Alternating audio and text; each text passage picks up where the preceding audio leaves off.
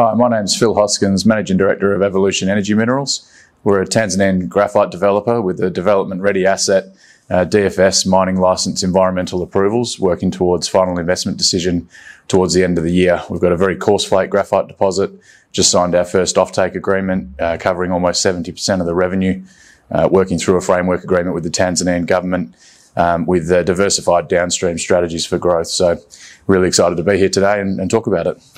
Well, thanks for joining us here in Cape Town. You're over from Aussie based? Where are you based? Yeah, based in Perth, Western Australia. Okay, fantastic. So what have you been here to do this week? Here for Mining Indaba and the 121 conference. So getting out and seeing investors and also banks ahead of our project finance later in the year, and heading to site soon after this for analyst tours and government meetings. Okay, you're literally leaving for Tanzania straight after this? No, heading out tomorrow. Fantastic. Okay, good stuff. Well, look, might be worth introducing yourself. Okay, you know, what's your background relevant to what you're doing now? Yeah, so I'm a chartered accountant. Grew up in Perth. Worked with Ernst & Young for a while. Spent almost 10 years in finance roles in property development in Australia and in London. The last 11 years has been in mining, initially as CFO of an iron ore producer, and then the last 8 years stepping into a CEO role and taking a company in the graphite direction. And this graphite project we're talking about is, since the very first drill hole, is, I guess, drilled under my management. Right, okay, and so was that in a private guise, or because you recently IPO'd, right? Recently IPO'd, and so there was, I guess, been a few corporate changes over that journey leading into this, and so Evolution was, whilst only 6 months old, was able to acquire the development-ready asset that I've worked on for those 8 years. Okay, and who's on the team that's supporting? Where's the technical know-how? The technical know-how is with a guy called Michael Bourguignon. Yeah. We brought Michael in recently. He's built 5 projects on the African continent and commissioned in the last 10 years in Ghana, Cote d'Ivoire, but critically to this project, Mozambique. So he was involved in the development of Syrah Resources project, the Balama Graphite project. He got involved there at the commencement of construction. So I guess inherited the design, and he worked to get that project to conclusion, and it experienced some issues during commissioning, and I guess he was able to learn from the historical test work that had been done, and hopefully bring those learnings to our company. And so I don't think there'd be sort of a junior graphite company out there that's got someone like Michael to really de-risk the transition from where we are through to construction. So he's relatively new, so who was handling it before? We had a guy called Warren King. He was the project manager through the DFS phase. He's currently building Red 5's King of the Hills project in Western Australia. Right, okay. So given you managed a lot of it privately, and we know you're advanced, okay, FIDs, but then this year, great stuff. So what did you set out to try and do, and why did you go in a private context? How have you got to where you are today? It was still listed, but originally in a company called IMX Resources, actually, but which was also the company that had the iron ore mine. But originally when we set out, it was just to define a resource, and we advanced it through 2015 to a. So what happened? So IMX spin it out, in 2016, when we'd got to a point where we understood the product quality, and because IMX had some other nickel assets and things in it, that we wanted a dedicated board and management team just to drive that project forward. Right. Okay. So at the spin out stage, what did that structure look like? Who owns what? So GraphX was spun out. It was new IPO investors that I don't know if I should recall the terms, but brought in a bunch of new investors and to continue the project. At the time, it was a PFS stage. We had environmental approvals. And one other thing in terms of the history of this project that I think is important is, because we were always maybe 2 years behind Syrah Resources, who had 1 billion tonnes of graphite. We wanted to understand that the end-use market was less than 1 million tonnes per annum. And so if we had what they had, we probably didn't stand a chance in hell. And so one, I guess, approach to the development we've had, maybe different to others, was a commitment to understanding the market, which has seen me spend almost 250 days in China across 30 plus trips, just engaging with end users, understanding the applications. And I guess that continues to this day, but that was always one of the key things early to understand. Do we have something that's different? Well, yeah, you could ask the market if they want it first. You can't produce it and hope they'll turn up. Let's come on to that in a second. Let's stick with the kind of the valuation of the asset when you moved it over, and tell me a bit about the share registry. I know you've got some new IPO shareholders, but who are any names in there that we'd recognise, either institutional or otherwise? Yeah, so the new IPO is in evolution, has brought in the Arch Sustainable Resources Fund, and Amanda Van Dyck. Amanda Van Dyck, correct. And so she's followed the project for 6 years in her various funds management roles in the UK, and we started talking probably 18 months ago about the role she was stepping into with Arch, and they're quite an exciting mining private equity ESG-focused company looking to invest in the decarbonisation metals, but do so in a way or ensure the investee companies are doing so in a sustainable manner. And we're their first investment. They've notionally put aside $25 million US to invest in the company and still have more to deploy, which is great for us as we move towards FID to have someone who's notionally there for 20% of the construction equity as well. Right, okay. So let's talk about what you've got today. What do we need to know about the asset in terms of the economics?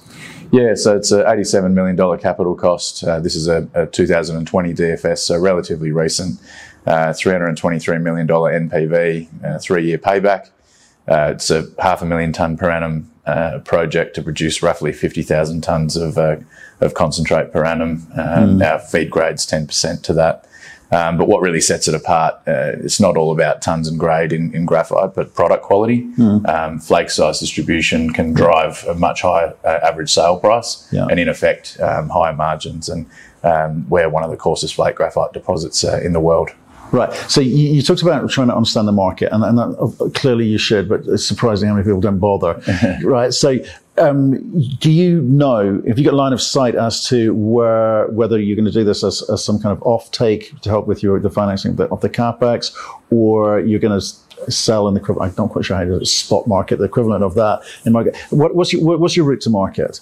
Yeah, look, if we didn't need to get, say, debt finance, I wouldn't necessarily sign an offtake agreement. I know equity markets really love them as well.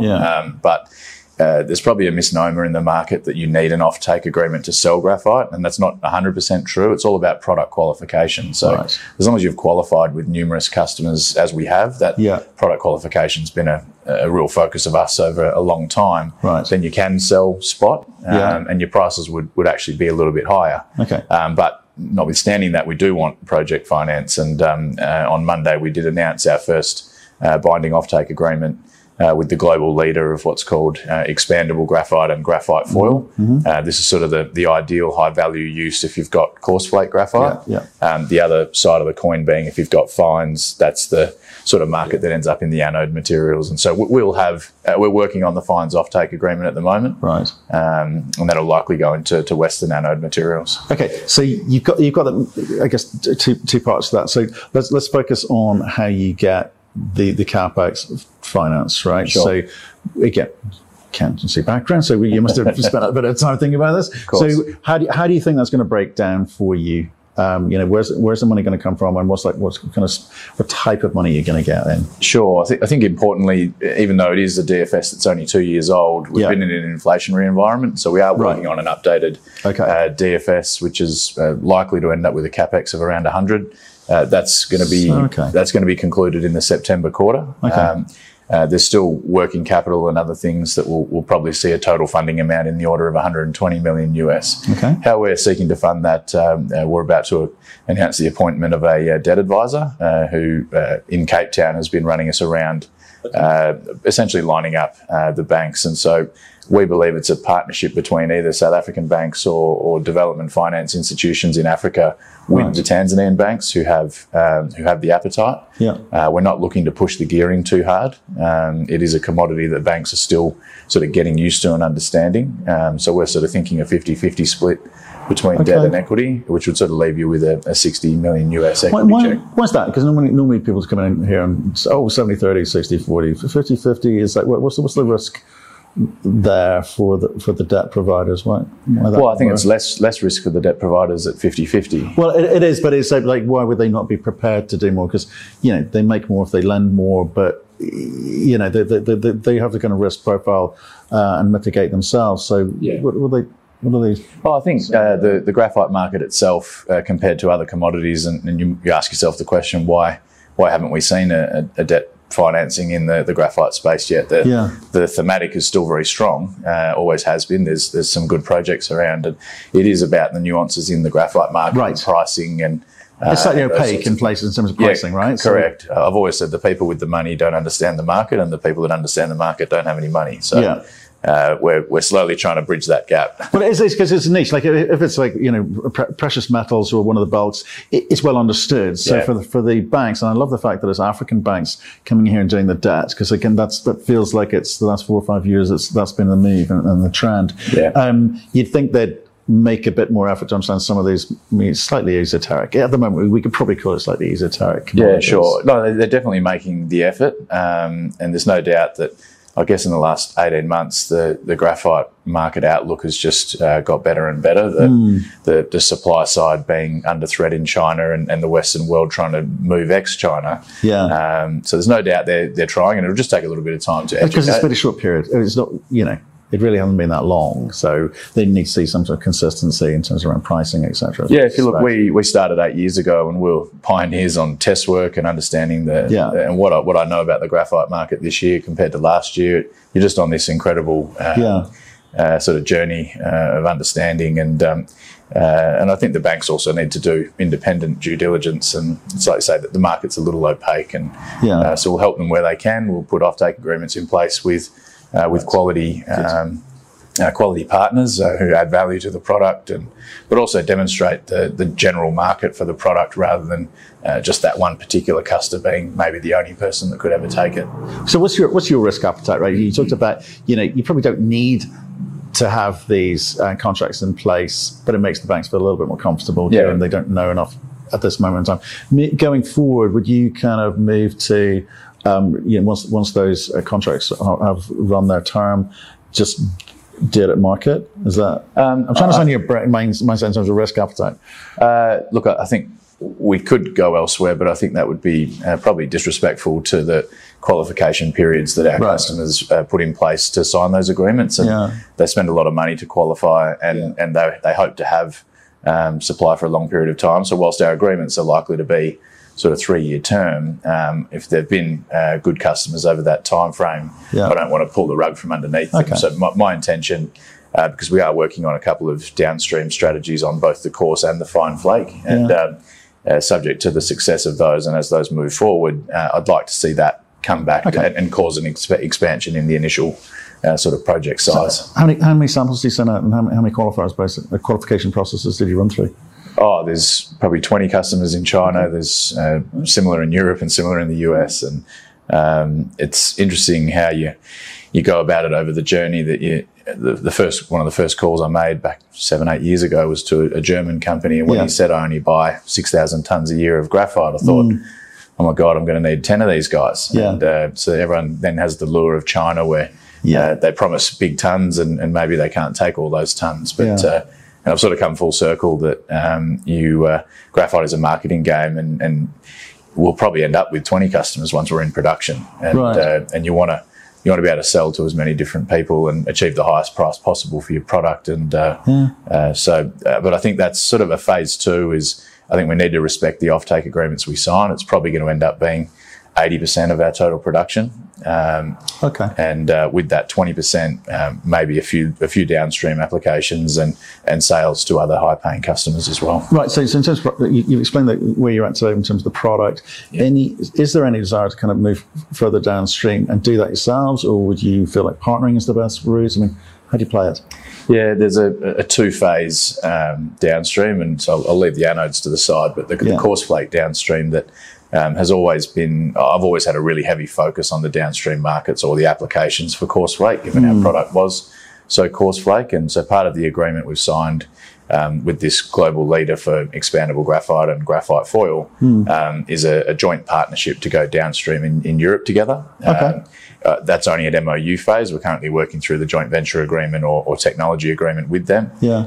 But the idea is to look maybe in Europe I was going to say Germany or other places in Europe to go downstream and produce those products. And they're hugely value accretive. Yeah. So you absolutely need his technology. Without their technology, we wouldn't be able to do that. Downstream, generally, I think there's three things. Yeah. Is my product suitable? Do I understand the market, both pricing, applications and things? And do I have the technology? And if you've got those three things, then you can do it successfully. Absolutely. And you under any pressure, because I know, in the country geopolitical environment, Africa's been quite neutral, wisely, I think, sort of sitting back and watching the world implode. Yeah. Are you under any pressure from the banks to, favour one region rather over another, in terms of you kind of got this European EV ecosystem spending hundreds of billions of dollars, US doing the same, and are they saying, oh, you need to be ex-China? If you can be ex-China, you need to be ex-China. We're more comfortable with that. I don't think the banks would mind too much. Right. Having said that, enforceability of an offtake agreement in China, banks will probably view more dimly than a sort of a Western corporate with a decent balance sheet. So, but I don't think the banks mind as much. But I do think equity markets really care about that. And fortunately or unfortunately, so that our Corseflake offtaker is a Chinese group, and it's a group I've been wanting to sign with for 7 years. So I'm definitely not going to apologise for doing that, because these guys are selling to Apple and Samsung and some of the highest caliber companies in the world. And but it's the fact of the matter on the Corseflake side of things is that the ex-China market won't sign offtake agreements pre-construction, and is probably a little bit too small as well. So I guess it's something that we've had to do is to sign with these guys. Again, though, I don't want to apologise. I'm ecstatic to sign. I get that money's money, and when you're kicking off it, you welcome it. Can we come back to the equity component, right? Yeah. Because with more technical commodities, whether it be your lithiums, your uraniums, your rare earths, etc., and I guess it fall heavily into that category, is you've got the choice of going after strategic capital. Yep. Where someone's going to bring some know-how, access to market, and all of those wonderful things that come with it. And then there's just money. Yeah. Right? Where you're still in control of your destiny, because you're the brains trust in the room at the time. So again, preference there.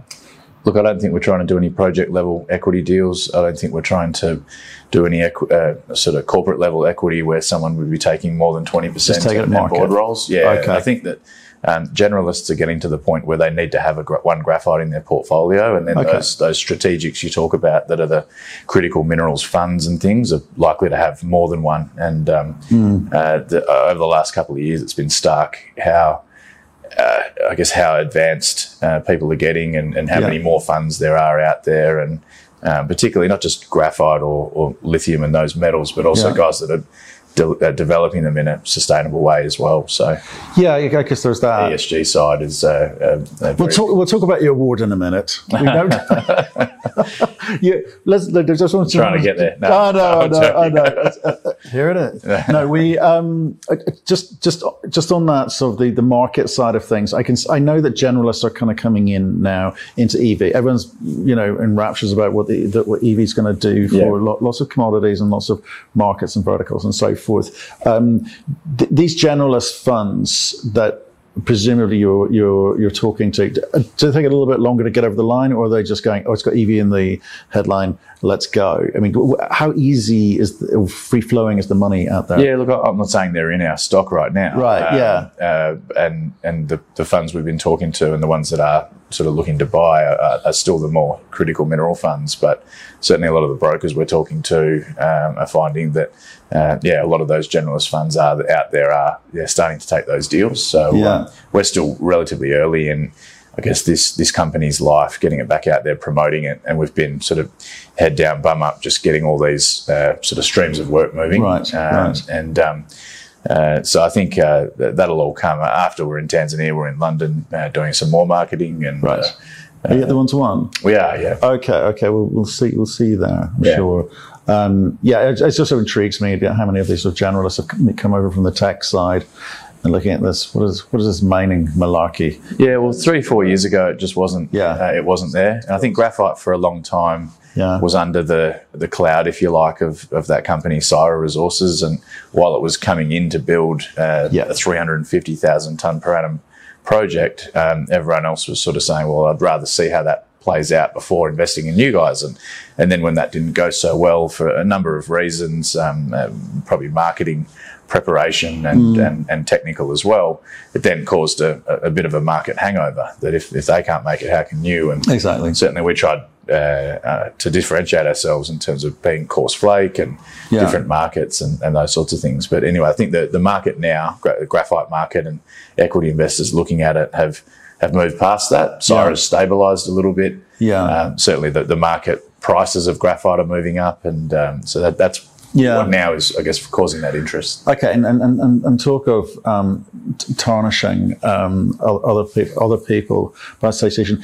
Tanzania, it's had a rough few years politically, in country politically. Things seem to have changed. New president in place. She seems to be inviting foreign direct investment. How are you find? Has it made life easier for you on the ground? Yeah, it definitely has. And we're only there 7-8 weeks ago. And I guess one of the first things she did was to sit down with the big companies in Tanzania. You've got BHP, Barrick. Not even those guys, but Dangote has got a big cement factory and a lot of these different companies, and saying, guys, what are the things holding you back, or what are the concerns? And foreign investment was a big one of those. And she spent a lot of time repairing that, travelling the world with the Minister of Foreign Affairs, but then on the ground, shuffling the decks a little bit, doing so respectfully so she doesn't lose, I guess, the support of the rest of the party. Well, and the party. There's still people within the party that were very supportive of Magufuli, so I was doing it respectfully to turn the ship around slowly. And although I've been surprised how quickly she has turned it around. And from a mining point of view, when you're seeing BHP investing in Kabanga Nickel, when you're seeing 3 framework agreements signed towards the end of last year, excuse me, you've and then our own meetings with the government about just being very facilitating about, okay, well, we know you need a framework agreement, and we're literally working through that at the moment. So. But there is a mining rule of law. Yep. Nothing's dramatically changing there. Are they getting rid of the red tape, the paperwork? Well, not reducing it. Are they making it easier to do business? Yeah, look, I don't think there's necessarily red tape. I think our concerns when sort of 2017 came through was and our messaging to the government was that we are supportive of the changes on the whole, but it's seeking clarifications where there was gaps between regulations and legislation, or a misunderstanding of what some of the new rules meant, and so that was a long period of engagement for us to try to understand those things, making detailed submissions about how Tanzania may be differed to other countries within Africa. And I think through that period of 2017 to 2021, you were sort of hitting a ceiling. The meetings were getting taken, but the message wouldn't be communicated back to the president in a favourable manner. And that's what appears to have changed this time, is from the top down, there appears to be a directive to be more facilitating of foreign investors like us. Yeah, that's kind of interesting, because I think we've been talking this week, certainly with companies with African assets, about the ease of doing business in Africa. And, I think overwhelmingly, but I can't think of one instance where people say they're struggling on that front. The permitting licensing process seems to be quicker than perhaps elsewhere. Would you agree with that? Yeah, look, we haven't. We've had our permits for some time. Yeah. But to have met with the government 7-8 weeks ago to talk about our framework agreement, to then be travelling there to talk about it 7-8 weeks later and being very close to finalising it. Yeah. I don't know. That's pretty quick time for any government, and the fact they're open to that as well is really good. Okay, but here's the thing. People want to know that you're doing it the right way. There's no shortcuts. There's no backhanders, no suitcases. No, of course not. And things are being done the right way because the country wants to do it the right way. The ministry wants to do it the right way. The minister wants to do things the right way. we're seeing this, big push with the last year. It's been ESG, net zero carbon credits, greenification of lots of conversations, and people either like it or they don't. But there's a big conversation going on. For you, again, on the ground, is it important to the Tanzanian government? Is it important to you? Does it add to your costs? Does it delay things? What's your take? So I don't know that ESG is necessarily a requirement of the government, but I believe for foreign investment and for banks it very much is. So I guess if you've always got project finance, bank debt, historically you've needed to adhere to Equator principles. And so I think a lot of mining people, hardcore mining people, look at this ESG thing and go, hang on a sec, we've been doing the E and we've been doing the S and maybe the G side with ESG committees and other things we can do a bit better. But for me, and I was a little bit that way as well, but certainly Arch, our major shareholder, have played a great educational role for me in terms of what's required on that. But more so where the really conservative money is coming from. There's a lot of money out there that really likes the decarbonisation theme, but thinks that mining is a polluting sort of dirty industry. And 99% of the time we're doing a great job, but it's these high profile sort of tailings dam disasters, cultural heritage destruction, child mining issues or whatever that none of those big funds want to be associated with. And if they are, then where they're getting their money from is going to get cut off. And so it's making sure that as a company, there's so many things that maybe, or even frameworks or things that we're not aware of. And we're working with a group called Digby, who's been sort of by the industry, for the industry. You've had financiers say, look, we're not happy with the normal ratings agencies and we don't think they understand the mining specific risks. And so they've come in with a framework and we've adopted that and transparently reported that. But as we've gone through there's a whole bunch of things you just say, you know what, we should be doing that. And it's not. It definitely goes to reducing your risk as an organisation, and what you're really wanting to stop or ensure that that social licence to operate and things. Ultimately, if our mine has to stop because of community reasons or whatever, it does have financial implications. Absolutely. And so it's the snowball effect of all those things that it's reducing that risk to make sure that down the track, we're not walking into those sorts of problems. Brilliant. Yeah, I think we spoke with a company called Invert doing something similar. But there's some good guys out there trying to do things for the right reason and hopefully, improve mining's brand, for want of another word. But talking of awards, which you won't, I hear you picked one up today. I did. I didn't actually bring it. Do you like my segue there? Yeah, that was so natural. Slick. I didn't actually bring it with me. Someone took my bag back to the. Yeah, that's right. You needed a widescreen camera. So what was it for? For energy, Junior Mining ESG Awards for energy efficiency, and we essentially made the submission based on a lot of the work we're doing to work towards a net zero carbon mining operation, which in graphite we would be the first to do that. And some of those things, so we've done the life cycle analysis of our carbon footprint already, and if you've got sort of Chinese graphite and normal African graphite, we're still lower than that. And that was on our DFS, which was a full diesel powered power station, and we're going to be working towards a hybrid solar and diesel, so introducing some renewables. Right. We're also looking at electrifying the fleet around the mine itself. We are investigating whether we'd be able to truck using electric fleet, but at the moment the technology is such that I think you'd need a couple of charging stations on the way. So certainly got a vision towards that. Okay. Now, so then you end up with a bit of a carbon footprint, and the other thing we're doing is working with some terrestrial forestry plantations and mangrove plantations to be able to secure the credits to move to net zero.